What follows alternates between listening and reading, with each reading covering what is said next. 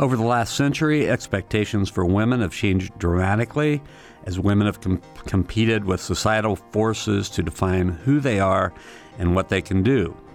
I'm Bob Zaltsberg, editor of the Herald-Times, and this week we'll be discussing women's efforts to gain rights, equality, and freedom in American society.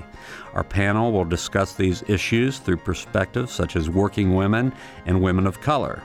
You'll be able to join the conversation after this hour's news.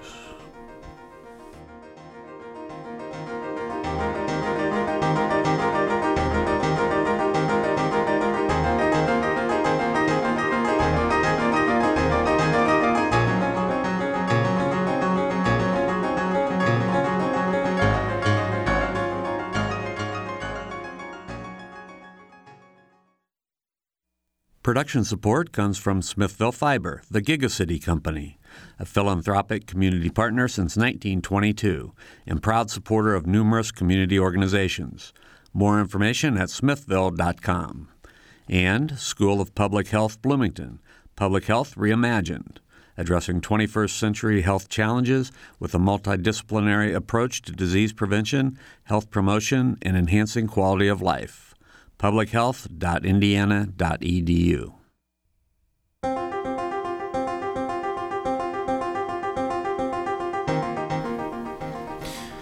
Welcome to Noon Edition. I'm Bob Zaltsberg, editor of the Herald-Times, along with WFIU WTIU News Bureau Chief Sarah Whitmire. And it's no accident that this week during Women's History Month that we're going to be talking about women's history and also basically women's present, I think, and what's going on with women's issues today. Over the last century, of course, societal expectations for women have changed dramatically, and this week we're going to be talking about that with three guests, and we have two in the studio. Kate Taylor is an assistant professor of gender studies and sociology at Indiana University. Deborah Whitus is a professor of law at the IU Maurer School of Law. And Janet Cheatham Bell is an Indiana author. She's joining us by phone today. She's an Indiana author, and her works center on race and gender, such as her memoirs of growing up in Indianapolis. So you can join us on the program. I hope you will at 1-812-855-0811 or 1-877-285-9348 outside of the Bloomington calling area, and you can join us at Noon Edition if you're following us on Twitter. So thanks, everybody. It's a busy time in the world. Sarah was just talking about how there might be a vote on the new Obamacare later this afternoon, and that's going to have a big impact on women. I'm going to turn to Deborah first and just ask about that as an issue. I mean, that's a big issue. Today, there's several things in that law that might have an impact on women. Right. Well, one of the things that Obamacare did was require that employers provide, say, access to contraception, free, also comprehensive maternity coverage. And I think in the discussions today is whether or not employers will still be required to do that if the House Republican-pushed bill were to pass. Mm-hmm. So this is just one example of how even gains that have been made by women in the past may be under some threat today, and it's never over, right? No. So, right. So Kate Taylor is with us, and Kate studies gender studies and sociology. What are some of the things that you specialize in, Kate? My work is mostly on gender in the workplace and thinking about how the sex composition of someone's workplace affects their health and outcomes, basically. So that's very narrow, but I very broadly study gender in the workplace. And, yeah. So give me a little bit more about that. So if your workplace is predominantly male, as I think a lot still are, I mean, how does that affect women in the workplace, for instance? Well, workplaces actually more broadly, kind of backing up, are just highly gender segregated. So most people work in an occupation that is predominantly of their own sex. So both women and men work in an occupation with the majority of their own sex. And then obviously working in an occupation where you're the minority has certain effects. So for like a woman physicist, for example, or a woman construction worker, they have pretty predictable kind of social experiences, higher levels of sexual harassment. People often question their legitimacy as a member of that occupation. And then, on the other hand, of course, those women do have benefits compared to other women because male-dominated occupations, all else being equal, are higher paid, higher status, and actually have better health benefits and more flexibility. So oftentimes we think that women go into female-dominated occupations because they're better for, child rearing or family flexibility. But that's actually not true. Women's occupations are less flexible and have fewer family-friendly benefits on average than men's occupations. Interesting. We'll get a little bit deeper into that as we go along. I wanted to bring Janet onto the conversation. Janet Cheatham-Bell is joining us by phone. So, Janet, you're an author, and I know that you graduated from IU back in the 1960s, I think. Correct? Yes. And then you started your work doing writing and studying. What was your goal when you started writing? My goal, I think, all my life has been to elevate black people in our society. In other words, make us more visible, because while I was growing up, we were largely invisible. So my goal has always been to make us more visible. And is the idea of black people in society, but black women, has that been a more difficult part? Oh, absolutely. Mm-hmm. Absolutely. We think of ourselves as being at the very bottom of the hierarchy. I mean, not only are we women, but we're also black. So that means that we get disregarded, underestimated, which works to my advantage sometimes, all the time.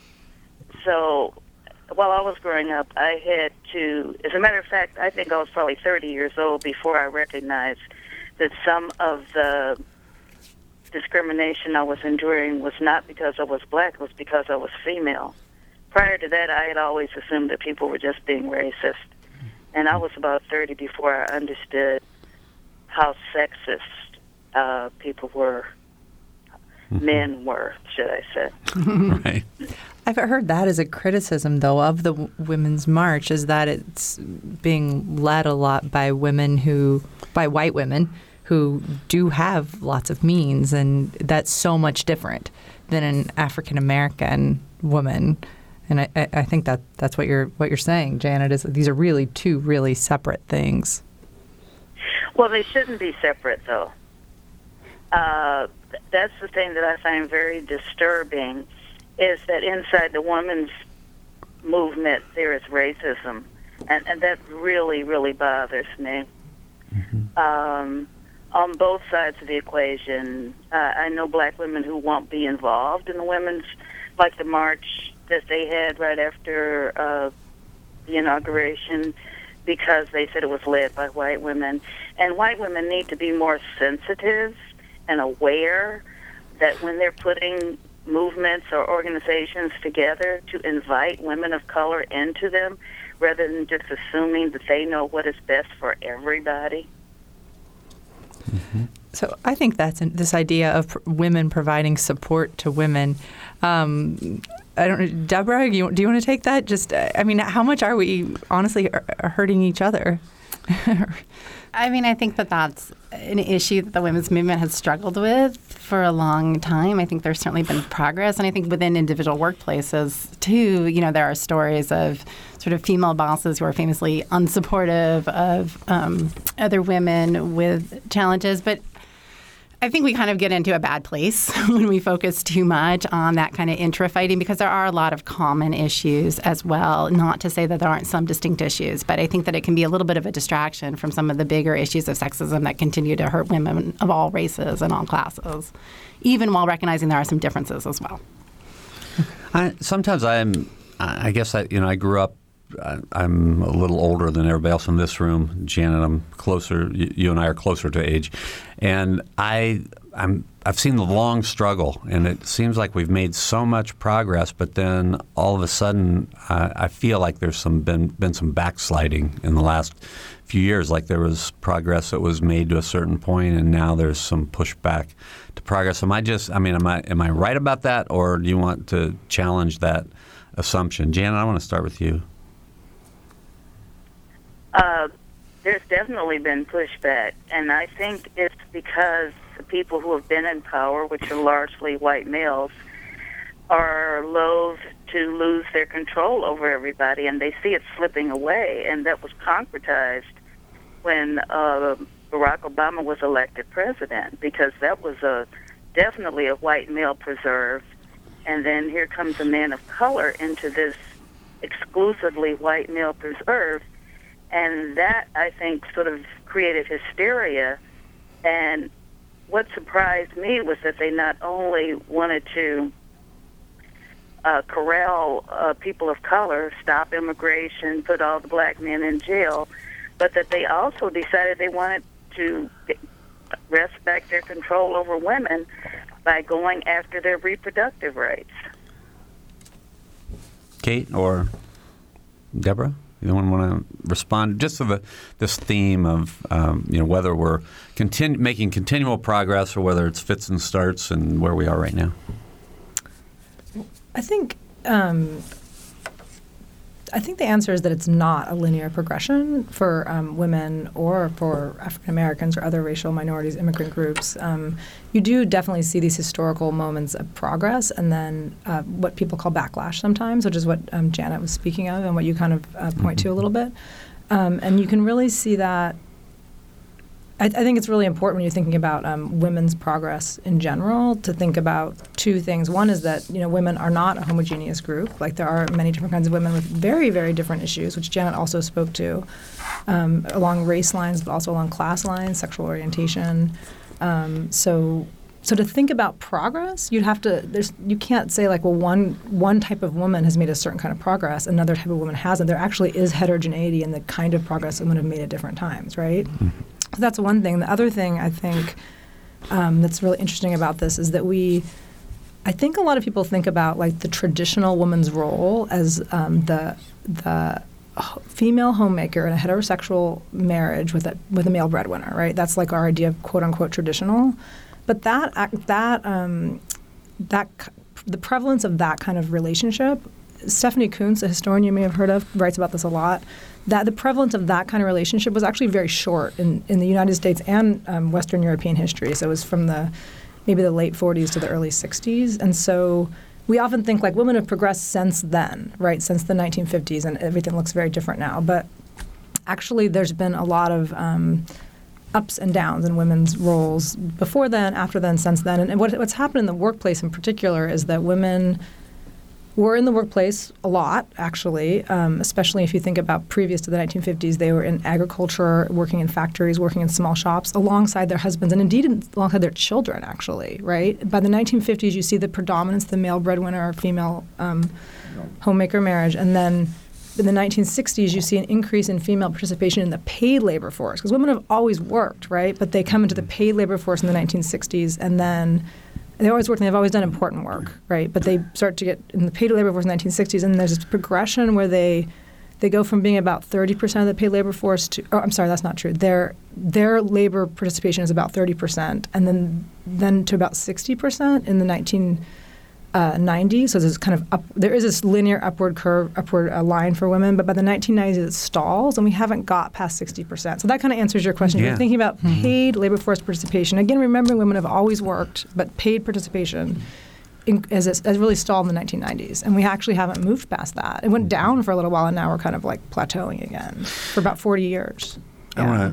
And black women have always worked, right, beginning with slavery. Of course, yeah. As a matter of fact, we were kind of surprised when we heard that women wanted to be liberated so they could work. And I was like, oh. Yeah, there's actually a lot of, like, some of the black feminist sociologists talk about this idea that for, this is kind of, I think, building off what you were saying, Janet, that for black women, a liberation was to be able to be in the home and have your own home. Because, of course, under slavery and even post-slavery, there was a lot of interference with black family life by white racism, basically. Janet could probably articulate that better than me. Yeah, if a black woman didn't have a job, that was considered amazing because it meant that her husband was making a lot of money. Yeah. That's why I'm saying it's heterogeneity. Like when we think about progress, it literally means different things to different kinds of women. That's especially true for black versus white women. Absolutely. And that's something we probably should just acknowledge, Women's History Month, Black History Month, any we can't stereotype groups of people because everybody is different, and Right. we're going to look at this group, but No group is homogeneous. absolutely. I want to get back to some of this topic, but I want to give our phone numbers again: 812-855-0811 in Bloomington, and 1-877-285-9348 outside of the Bloomington area, and you can also join us on Twitter at Noon Edition. We were talking about some of the backlash from Barack Obama became president. I mean, I am a white male. I have to say that. I have to acknowledge that fact here. But I saw that as a huge step forward. And then 8 years later, I saw that all the backlash, and it seemed like it wasn't progress. It was as if we unleashed a lot of feeling that had been hidden for a time. Janet, do you want to react to that? It was progress. I mean, yes, all of these feelings have been unleashed because a lot of people, their only asset, so to speak, is being white and male.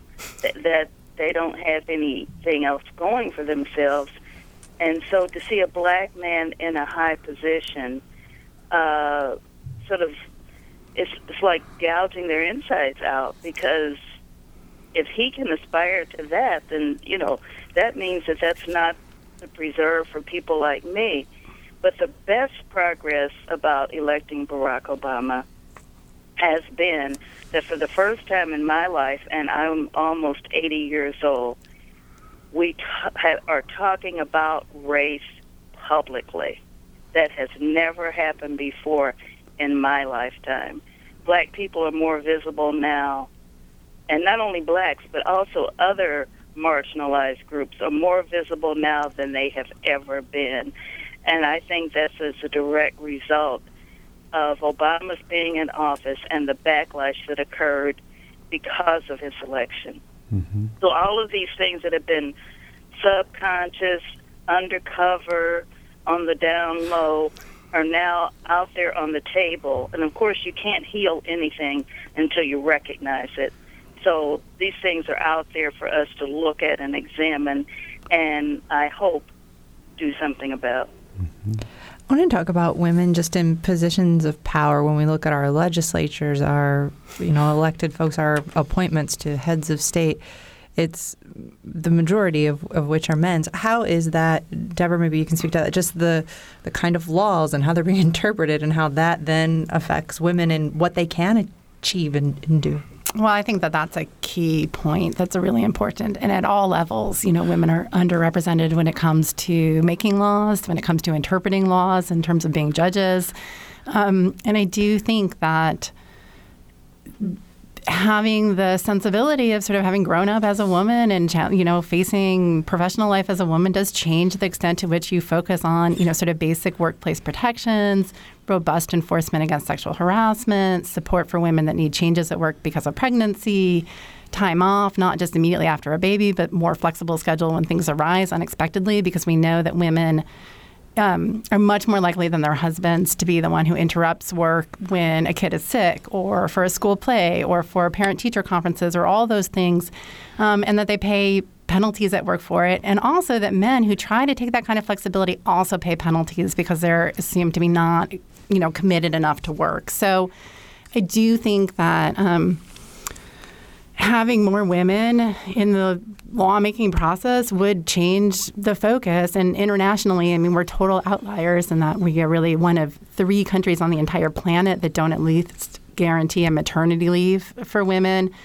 So we're really completely out of step with where the rest of the world is on many of these basic policies that can help make it more possible for women to balance, and men, to balance work and family responsibilities. And I think in terms of the questions about progress, we're not going to go back to our economy doesn't work to go back to a time where the majority of women are not doing paid labor. Women and men are going to be doing paid labor and raising families, and we need to make that work better. Mm-hmm. I agree. Yeah, I want to ask about elected position, because I think the population of the U.S. is what, 51% women now, so you would think that in the voting public there would be a lot of women, more women than men who actually vote, yet it's so difficult for women to be elected to public office. Can you give me any insights into that? I mean, Hillary Clinton was absolutely ravaged by, during the campaign. And she was, no matter who you voted for, she really was very qualified as a candidate. But she was portrayed as, not fit to. I mean, you heard Donald Trump and others say she isn't fit to be president of the United States. I mean, and she's just, one. I mean, there are people. There are all levels of politics, and you don't find many women in the Senate. You don't find many women in the House.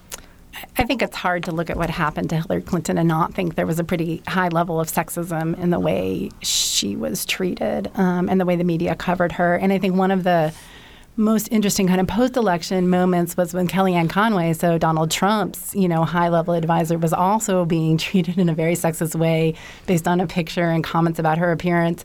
And Chelsea Clinton tweeted and was like, I never thought I would be tweeting in support of Kellyanne Conway, but I am. No woman should be treated like this. So I do think it's a challenge when women are in positions of authority.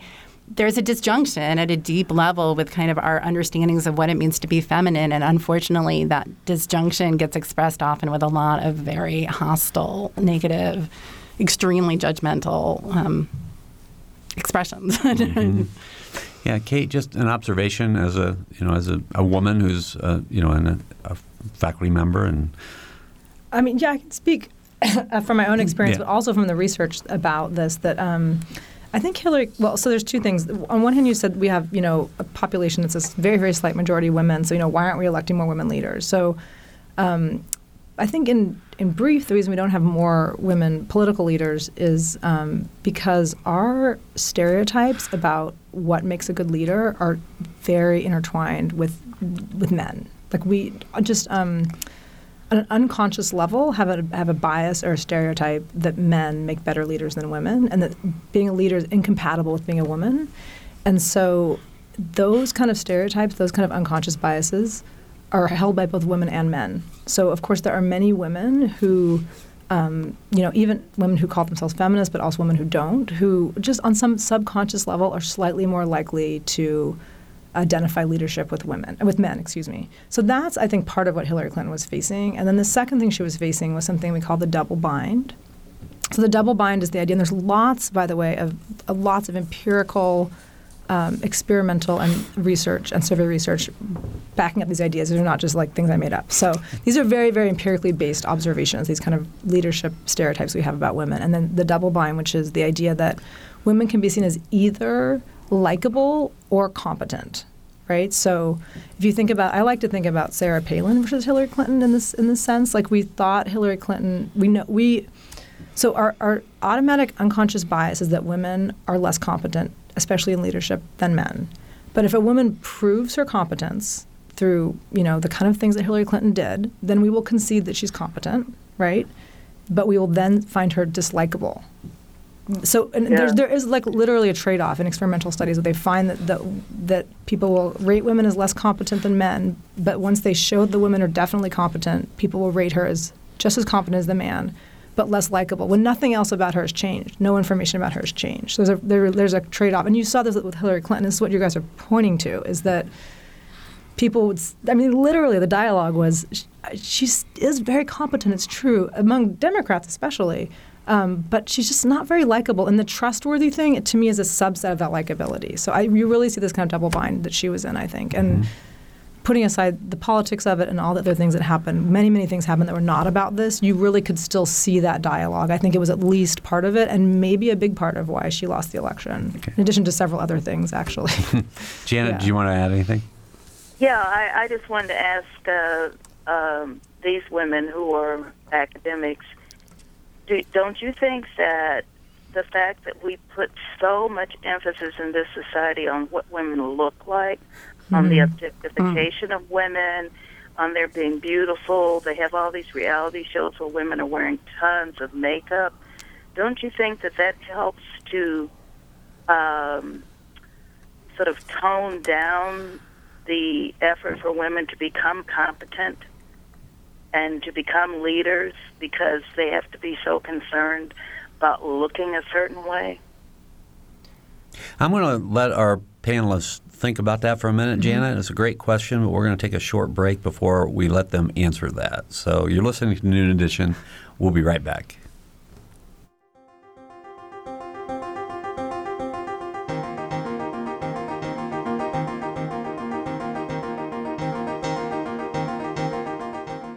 This is Noon Edition on WFIU. Production support comes from Smithville Fiber, online at smithville.com, and IU School of Public Health Bloomington, online at publichealth.indiana.edu. WFIU News covers South Central Indiana and the state each day. You can read news throughout the day as it's posted on our website at wfiunews.org. And you can pick up a digest of all the top stories. It's like a newspaper delivered to your inbox each weekday afternoon. It's a free and easy way to stay on top of not only the headlines, but also the in-depth audio, video, and print news stories you can't get anywhere else. Subscribe right now at wfiunews.org.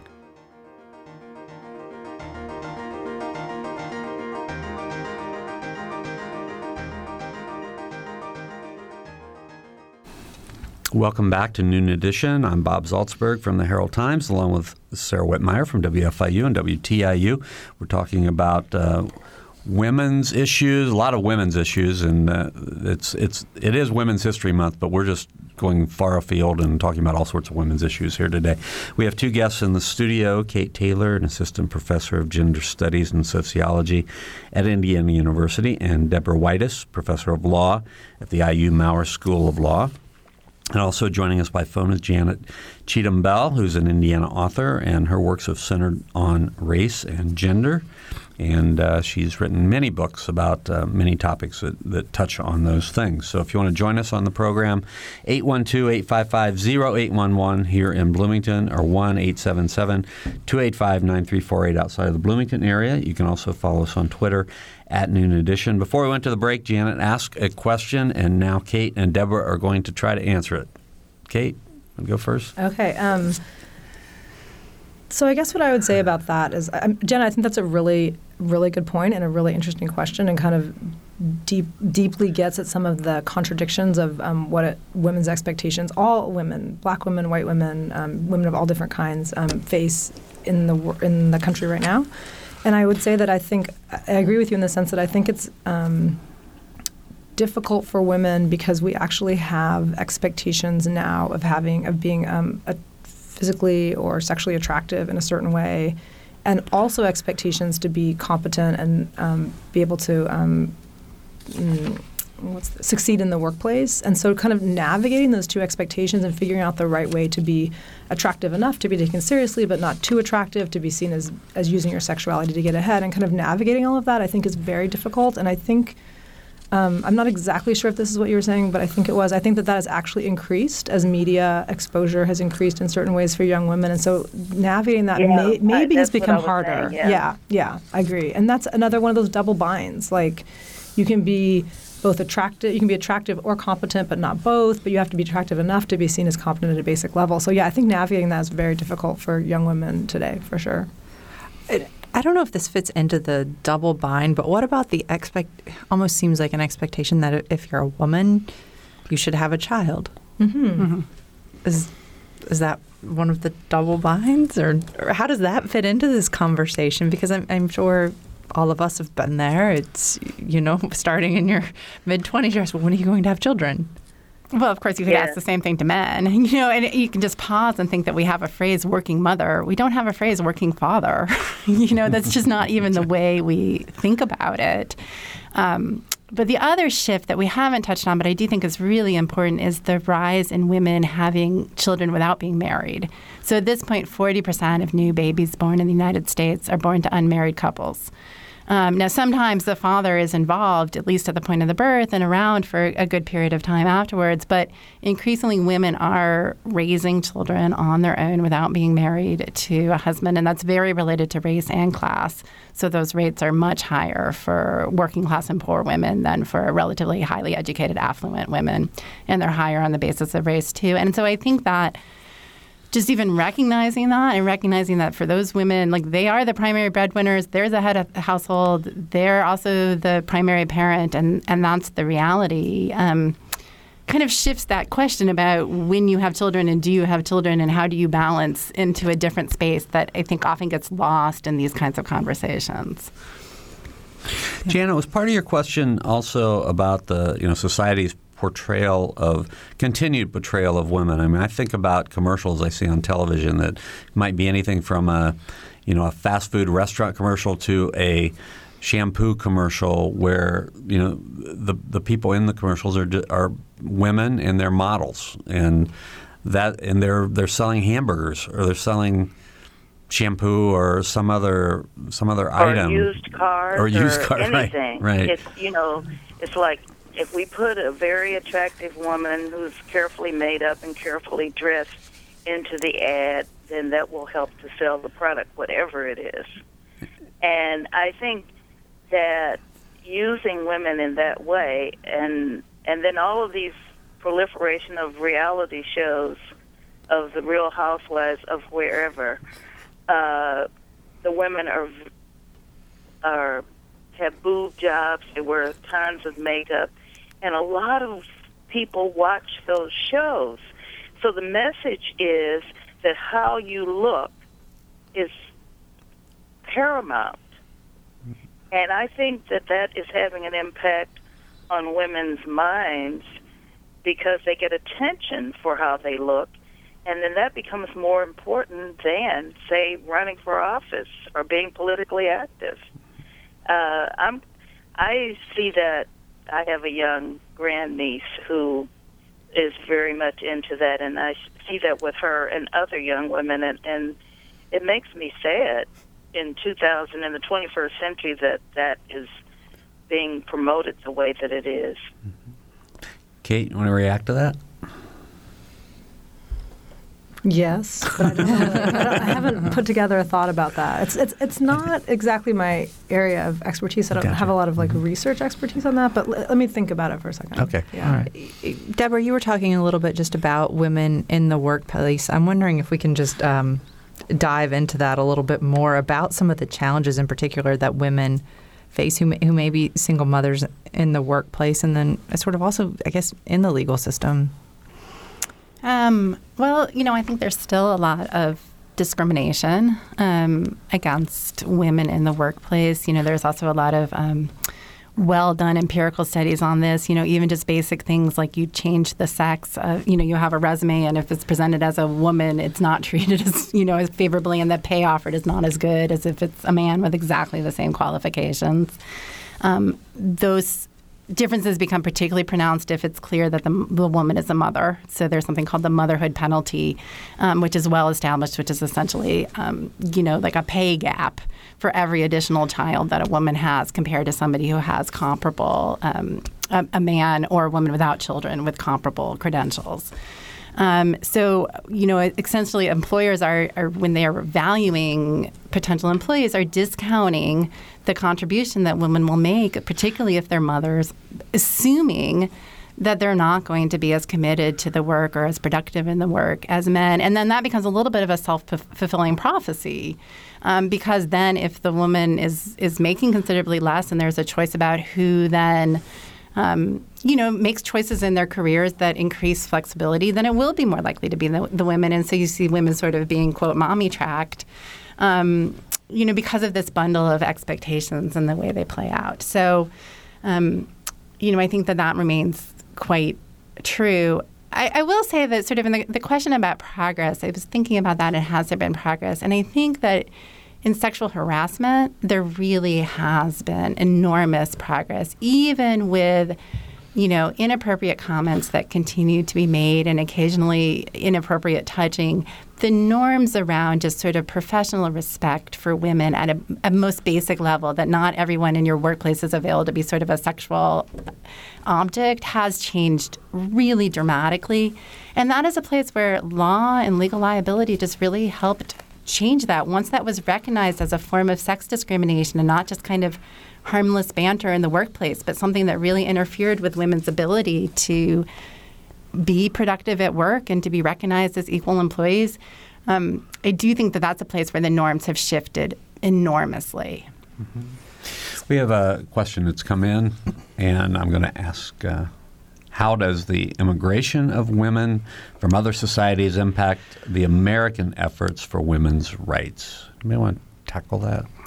Well, I think one aspect of that is recognizing that professional women who do achieve, high levels of success often depend on immigrant women to make that possible in terms of the care that's being provided to their kids, other domestic work that's happening in the home. It's not necessarily that men are picking up that work. It's that the women and the families have enough resources to be hiring other people to do that, and the other people that they're doing it are basically poor women and often undocumented women. So, I do think that that's intertwined, and it's important to recognize that connection. That, and there have been studies sort of finding that as women's independent income rises, you see a very direct correlation to the amount that they're hiring help for domestic obligations. Mm-hmm. So, Janet, do you want to touch on that just from your perspective of growing up in Indianapolis in the 60s, 70s, and some things that you saw? Well, I think that one indication of some progress that has been made, and I've noticed this not only locally but as I travel around the country, is that a lot of the jobs that used to be exclusively held by black women, especially in terms of domestic service, are now being held by immigrant women because black women are doing other things. And I mean, because the opportunity for black women to be educated and to do other things has increased. So they no longer have to. When I was growing up, I was actually being groomed for domestic service because that was what all the women in my family did to earn money. My mother, my aunts, and so it was expected that would be my career as well. But I managed to get a college degree and do something else. And I see that the fact that immigrant women are doing these jobs as an indication that African Americans have made some progress in that area especially. All right. Also, the other thing about immigrant women, too, is that not all of them are in domestic service. A lot of the immigrant women who come to this country come from upper-class families and are well-educated. And I was watching Makers on PBS, and I saw that the CEO of some Fortune 500 company was a woman from India. So not all of them are in domestic service. Let me give our phone numbers again, 812-855-0811 in Bloomington or 1-877-285-9348 outside of the Bloomington area. And you can follow us on Twitter at Noon Edition. Janet mentioned a woman there who was the CEO of a Fortune 500 company, but really just how rare is that compared to men? Can you speak to that a little bit, Kate? And then I guess my follow-up question to that would be, I wonder how many male CEOs have children compared to female. I don't know the rates of male CEOs off the top of my head. It's very small. Like the Fortune 500 company female CEOs. It's a tiny minority. I can't remember what the number is. It turns out that a lot of women who are in very high level executive positions have stay-at-home husbands.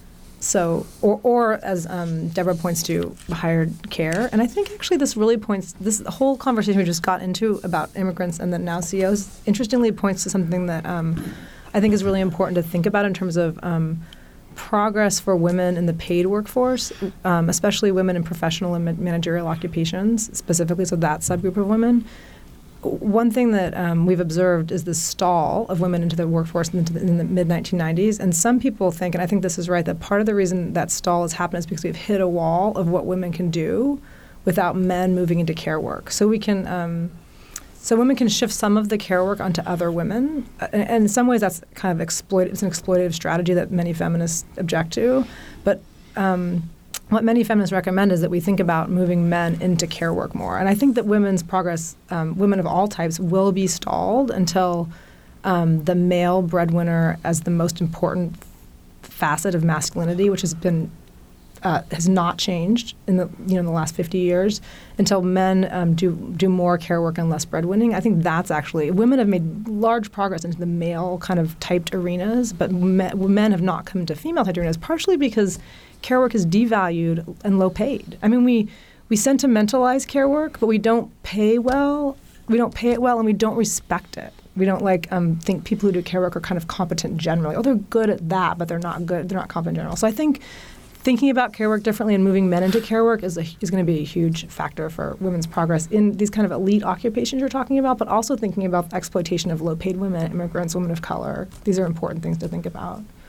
Our producer's writing that there are 26 female CEOs out of all the Fortune 500 Yeah, it's a very low number. Wow. Yeah. 26. Yeah. I would love to pull that sort of across government, too, and try to figure those numbers out, because I bet it would be similar based on what you all are saying. Yeah, well, I wasn't trying to imply that there were lots of women CEOs. I was merely pointing out that all immigrant women aren't domestic workers. Sure. Yeah. It just made me think of that.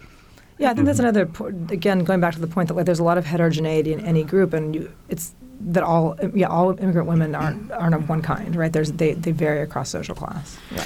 So I wanted to touch back on let's just go to Congress and the federal government, because there was a picture on Facebook yesterday that was of white men, all white men, talking about the American Health Care Act today, which has a lot to do with women's health care. Did you guys see that? Kate, did you? And what was your reaction to that? I mean that goes to this whole point of we have a group of lawmakers that are made up primarily of white males, and they're still making laws because we keep electing white males to these positions.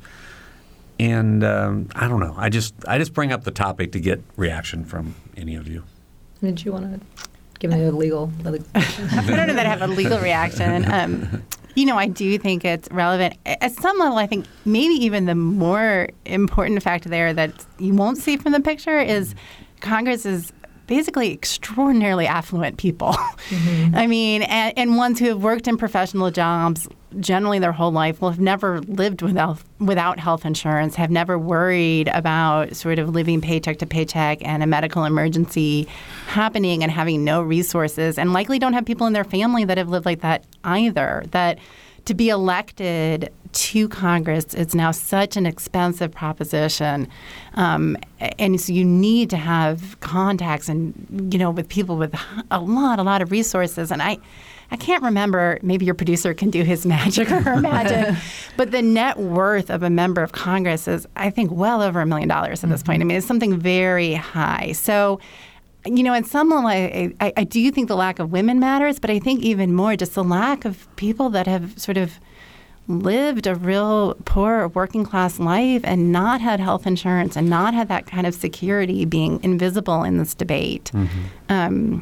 Or maybe not invisible, but not the vast majority of the people that are making these decisions, I think is a really important piece that you don't see from the picture, but I think matters. There's a story, and I don't know if this is right or not, but the Family and Medical Leave Act, which is our law that provides unpaid leave after the birth of a child.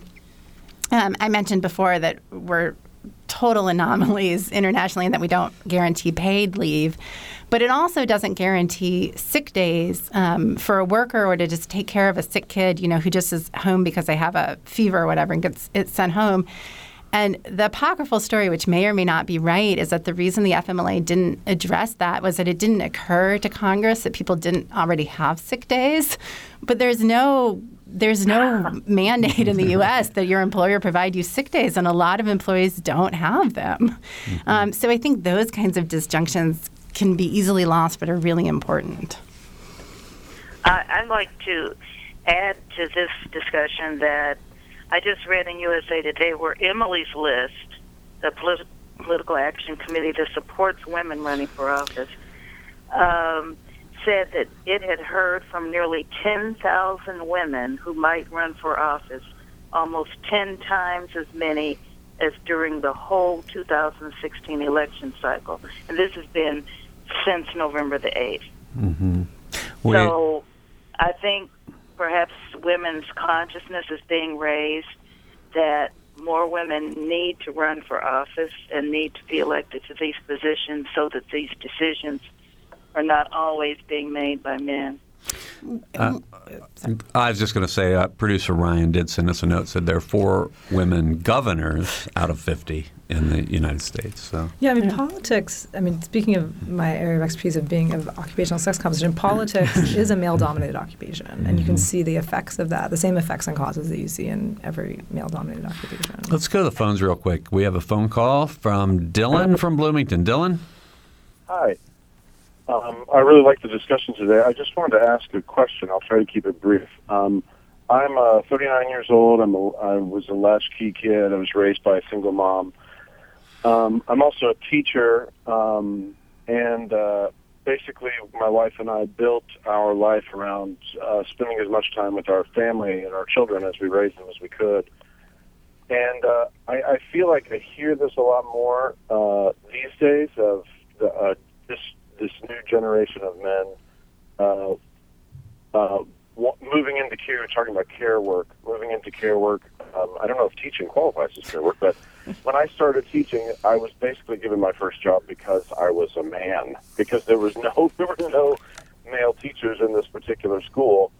And that seems to have changed a lot, but also an attitude towards parenting. I know that there are a lot of people, I feel like there's more people talking about how important both parents are than there was in the past. And I'll take your answers off here. Thank you.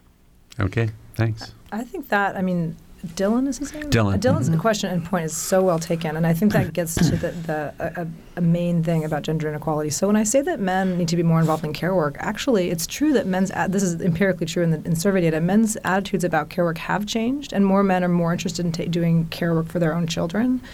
But as long as we don't have the structural supports to allow families, so we need paid parental leave for both parents, and we also need high-quality affordable childcare, but also preschool for kids. So if we don't have those kind of structural supports for families to help take care of their children, then neither women nor men can leave work to take care of their kids some of the time, right? So I guess, so in short, what I would say is when families, we live in a society where we have men's ideology is such that they want to take care of their children. When families are faced with the reality of someone has to step out of the workforce and take care of the children, it's often the woman, even if the family does not prefer that in a heterosexual couple, because women get paid less on average. They're less likely to have health benefits on average. So quite often, the family has to make a choice to have the woman pull out of the workforce, plus, very strong norms of intensive mothering that you were pointing to.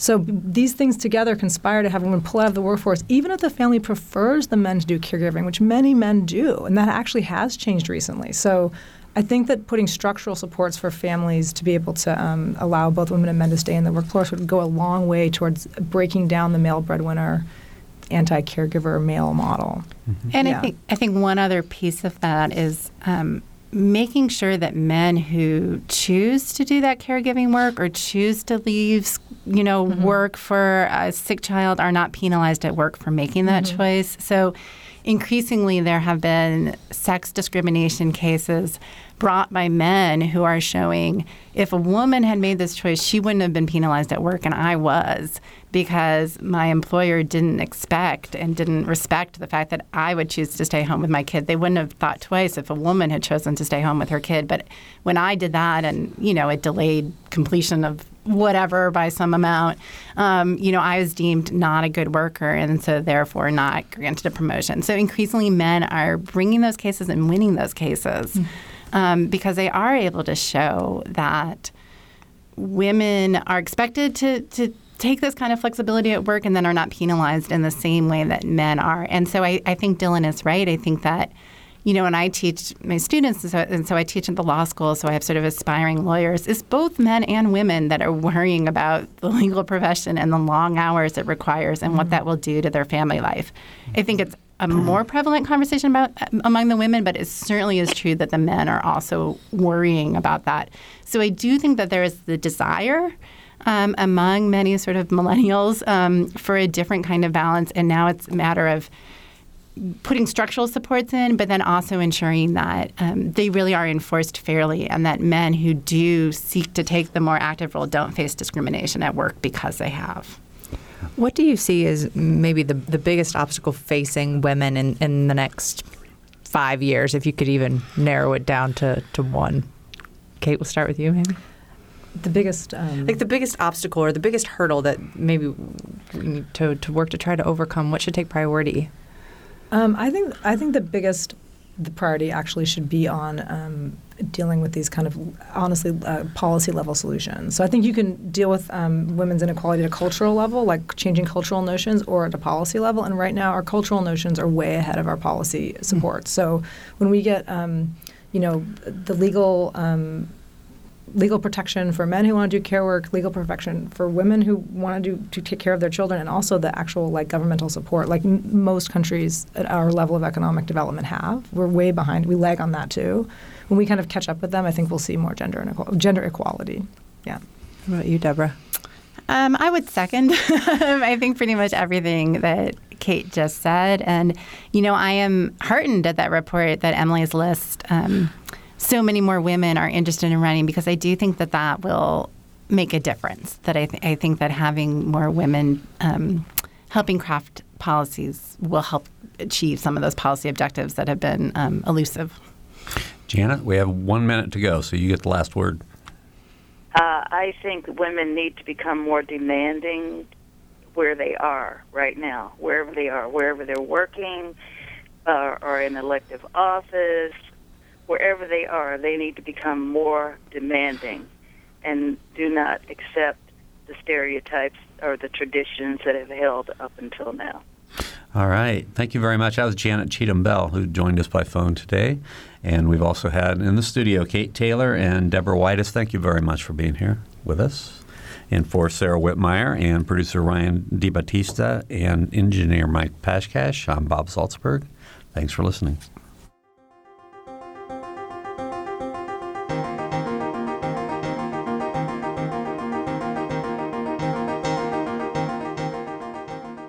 Noon Edition is a production of WFIU and the Herald Times.